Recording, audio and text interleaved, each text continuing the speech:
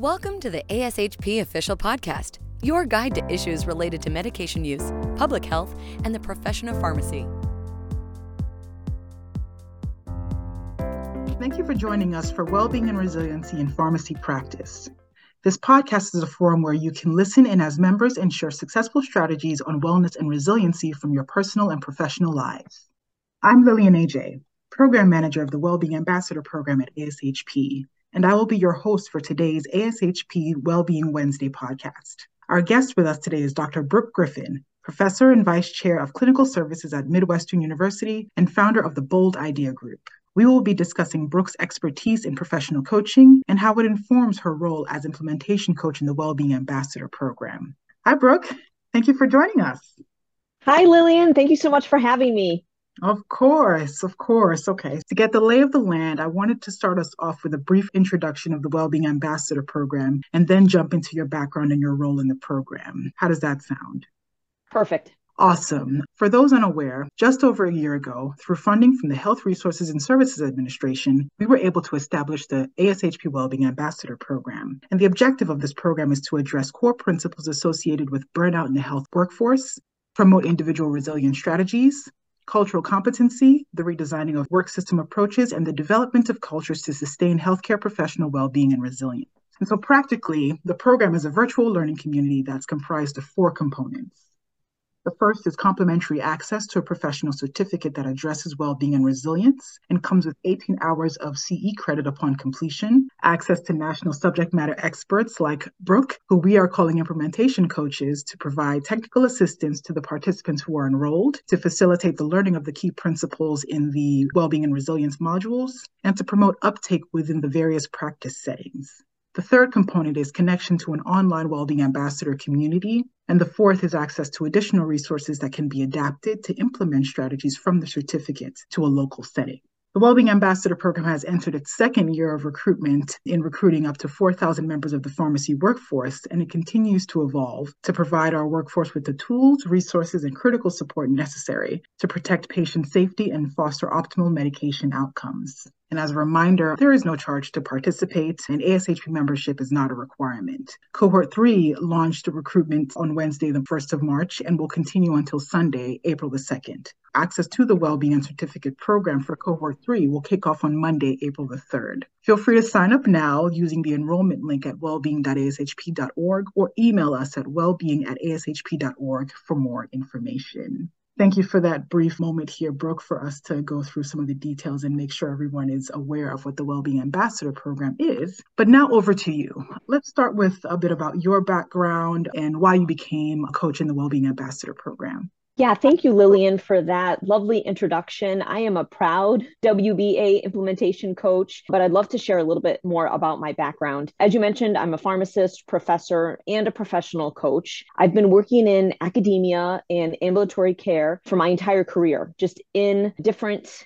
AmCare clinic settings around Chicagoland. And a few years ago, prior to the pandemic, I became really stuck. I reached many accomplishments at work, and I was very proud of those, but I couldn't see the next rung on the ladder. And I realized that that was really concerning for me. I had a great mentor, but I got to this place where I just ran out of questions to ask her. And I didn't know it at the time, but what I needed was a coach. So serendipitously, I received an email one day advertising a group coaching program, and I went through that, and it was so great that I signed up for a different one. And each program that I went through offered even more transformation. And I just found myself showing up differently, both at home and at work. And the more that I experienced, the more I realized this is something that I would like to do for others. So I went through coach training in 2021. And shortly after I finished that, I learned that the WBA program might be looking for more coaches. So I reached out and I pitched myself, and thankfully they said yes. And I'm excited about this program because it spoke to me on so many levels. We know that well-being has been a hot topic in pharmacy since before the pandemic. I remember keynote presentations at different annual meetings about well-being and resilience. But the pandemic just held a flashlight into the crevices of what's been happening in healthcare. And we know burnout is a real problem, and it's multifactorial. And we know that the solution is not just self-care and meditation. I mean, those things are great and highly recommended, but when we offer those as the only solution, then it appears that burnout is an individual problem. And really, we all know that burnout is largely a system level problem with infrastructures that don't really set us up for success. So that's another factor that drew me to this program, because the content includes some things that we can do as individuals, but also what can leaders do for our teams and for the systems in which we spend so much of our time. Thank you, Brooke. And going back to one of your comments, so of course, I can confirm that it was a no-brainer to go on board as an implementation coach in the program, and we've benefited greatly from your involvement. So thank you so much for dedicating your time to this. It's interesting that when you were reflecting on your own career and sort of choices, you recognized where there was a moment where you thought that you would benefit from sort of getting the perspective of a professional coach. And I'm interested to know, how popular is general coaching among pharmacists? How did you know to seek out this resource? And when do other pharmacy professionals typically seek out this resource? That's a great question. And I actually don't know for sure how popular it is, but it does appear to be growing. I know that when I felt stuck a few years ago, I didn't know any pharmacist coaches. I personally knew one executive coach who I would have lunch with occasionally, and we would get into a little coaching when I would talk about work or relationships, but it wasn't a formal coaching relationship. And then shortly after I joined that coaching program that I mentioned earlier, that one was run by a pharmacist, and now the field seems to be growing. Coaching is a type of relationship that's different than mentors and sponsors. And I think that was the first clue for me, is when I realized that the mentors and sponsors I had in my life, something still felt missing. I mean, we're pretty familiar with mentors, and we know when we're paired with them, we ask them questions and they give us advice based on their expertise or years of experience, and we soak it in like sponges. Coaches, however, don't actually give any advice. Coaches listen intently to find patterns of thought, stories that may not be serving the client, narratives that may benefit from a different perspective. That is fantastic. I'm taking notes of my own to note the distinctions between them. I didn't realize how much the distinction that was between mentors and coaches. I just thought they were all sort of synonymous here, but truly there are differences to note here. So you knowing the difference between all three, what does a successful coaching session look like? Is there an ideal format? That's a great question. So a successful coaching session is completely decided by the client. They determine what a successful coaching session is going to be. They determine the value. So when I'm the client, I usually start by describing what I'd like to talk about. And then the coach starts to ask me insightful questions. So I could either learn more about myself or find my blind spots in my story and just give me some clarity on next steps. Thinking about that, have you had to do any adapting of your coaching methods? Now you sitting in the coaching seat, right? You taking on clients and other professionals as their coach. How have you had to adapt your methods to address the topic of well-being and resilience? Yeah, that's a great question. So the fundamentals of coaching are really the same regardless of what the client wants to talk about. And what I mean by that is a coach is in complete service of the client and offers a safe, non-judgmental space for the client to really express themselves in any way and talk about whatever they want. A client will sometimes want to discuss leadership or their career or their personal lives or their well-being, but really we all know it's all intertwined. We bring our work home and we bring our personal lives to work. So a lot of these topics are connected, and well-being and resilience does come up a lot. Goals also come up a lot, both personally and professionally. And I love talking about goals because I found a way to talk about it that's easy to grasp and puts the power back in the individual. And what I mean by that is so many times we write goals and really it's a goal that serves the organization, but it doesn't really do much for the individual. And then we wonder why we're not jazzed about it, or we tend to procrastinate. But well-being and resilience does come up a lot. And I think as long as the coach is willing to go where the client wants to go, then it's a successful session. Do you think that that's part of what makes a good well-being coach? Yeah, just like it's hard to define what a good, quote, pharmacist is, it's hard to say what a good coach is. But if the client feels safe and if there's trust, then that's a really great start. I think as a coach, if we don't assume, we think we know what they're experiencing, even someone who's in academia and in AmCare, just like my career path, I can't assume I know all of what they're going through with well-being and resilience. So allowing luxurious amounts of time for listening to really meet them where they're at and then help them get to where they want to go or become the person they want to be. That's the ultimate goal.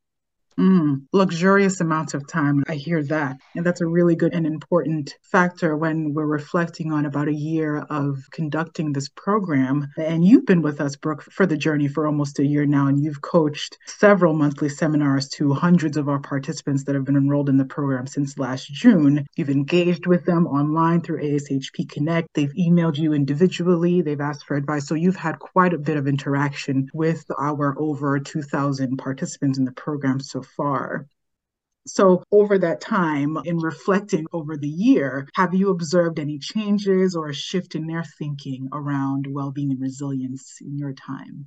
I love this question because this isn't going to surprise you, but I don't take this role lightly. When I prepare for the Yeah. seminars, I spend a lot of time thinking about the participants. What would they find useful, engaging? They're spending their precious time with us. So I want to make sure it's worth their time. The shifts that I've seen since being a part of this program is really an openness to talk about these really hard things, especially in an online community. And I really believe it speaks to the culture of safety and trust that we've been able to cultivate since the start of this. And it's really kudos to you, Lillian, with the emails that you send out and the connections that you've made with all of the participants from day one. And when we're in a live seminar, when someone comes off mute to share something deeply personal, there are hundreds of comments and reactions showing support in the chat to a person they've never met before. So the connection that people feel from this shared experience shows up in comments and likes and those heart emojis. And we've also seen this in the Connect portal too. We've seen many, many messages, people sharing their gratitude with just bringing some of these topics to light, because people don't necessarily have these safe places to talk about this at their workplaces or at home. So people are saying that they're feeling seen, they're feeling heard, which of course we know are basic needs that they may not be getting elsewhere. So the luxurious amounts of time that we offer as coaches, we do this in one-on-one sessions, but we can also offer this in a group setting to give people lots of time to reflect and comment and absorb the material and think about really what's next for them. How simple, but so rare to be seen and heard. I must say that I have similar reflections, and I thank you so much for sharing that. It's the openness to talk about hard things, the safety and trust that we've been able to cultivate with hundreds of folks over the last year. I marvel at quite often, I'd say even weekly, at how much progress has been made in the kinds of conversations that we're able to have with every virtual seminar. And the virtual seminars occur every month, as you know, and every month the cohorts feel different. They're just more and more open with every interaction. I mean, I remember your experience with cohort 2, the very first seminar, and they sort of hit the ground running with being excited and being open and sort of beginning to build that safety and trust that you talked about. So definitely the changes that you've noticed and the shifts that are happening, I think we're all on the same page and seeing the same thing. Along those same lines, since we're already seeing that, do you think that there's a mindset or an approach that you're looking for participants to sort of like adapt or to sustain, I should say, after the program is done? Since we're already seeing such positive feedback from participants, how are you looking for them to do something more, or to what sort of like mind shifts are you thinking about making sure that participants consider after their time in the program is done?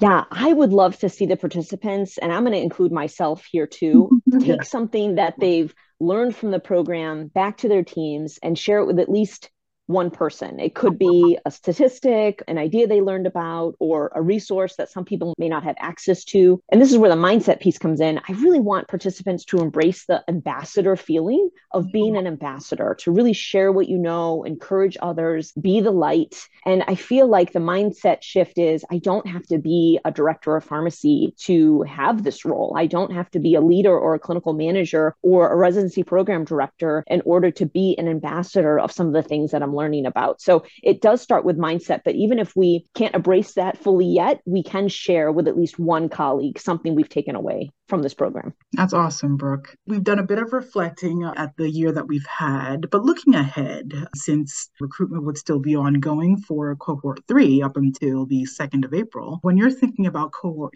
3 and preparing virtual seminars for them and how you'll interact with them, do you foresee any changes that you'll make to your coaching style or the topics that you cover in the seminars? Or if it's not broke, you're not looking to fix anything that isn't broken? No, I think the seminars for cohort 3 will include even more time for sharing, because we've seen how powerful it is for everyone involved. So there's going to be less didactic and scripted material, less slides, and more stories, more idea sharing. We can definitely expect, and I predict, more heart emojis in the chat. That's what I'm expecting from cohort 3. Brooke, this has been a really eye-opening conversation to have with you. And I'm wondering, just to put the mirror to you in this case and ask how you maintain your own mental health and your well-being. What do you do to keep your well-being in top shape? Yeah. Well, I just want to start by saying I'm on this journey alongside all of you, good days and bad days. I truly believe that life is 50-50 and I don't do anything really groundbreaking. But right now, for me, the trifecta of a good night's sleep and working out and meditating just helps me show up as the best version of me. I also try to make it a regular practice to reach out to people occasionally via text mostly, but sometimes through LinkedIn Messenger or email. For me, when I'm in the river of misery or having a really bad day, it just is an instant mood booster. I can't describe it. It doesn't take away what's going on in my life, but it does give me that instant mood booster. Co-sign on that, especially the sleep one. Oh, yes. I should also ask, do you still have a coach of your own, Brooke? Yeah, Lillian, I don't know if I'll ever not have a coach. I have just found that working on myself and my brain is the best investment I can make. So right now I have a business coach as I grow my practice, and I also coach regularly with classmates for my own coaching program. So yes, I think this is going to be a regular part of my life. That's fantastic. That's awesome. Well, on that note, that is all of the time that we have today for this podcast. And I want to thank Dr. Brooke Griffin for such a great interview to discuss all things coaching the Wellbeing Ambassador Program. If you haven't had the chance, I encourage you to visit wellbeing.ashp.org, where you'll learn more about the Ambassador Program, enroll in Cohort 3, and find resources to promote well-being and strategies to manage burnout. Please be sure to join us here again each month for more on wellness and resilience. Thanks for listening. Thank you for listening to ASHP Official, the voice of pharmacists advancing healthcare. Be sure to visit ashp.org/podcast to discover more great episodes, access show notes, and download the episode transcript. If you loved the episode and want to hear more, be sure to subscribe, rate, or leave a review. Join us next time on ASHP Official.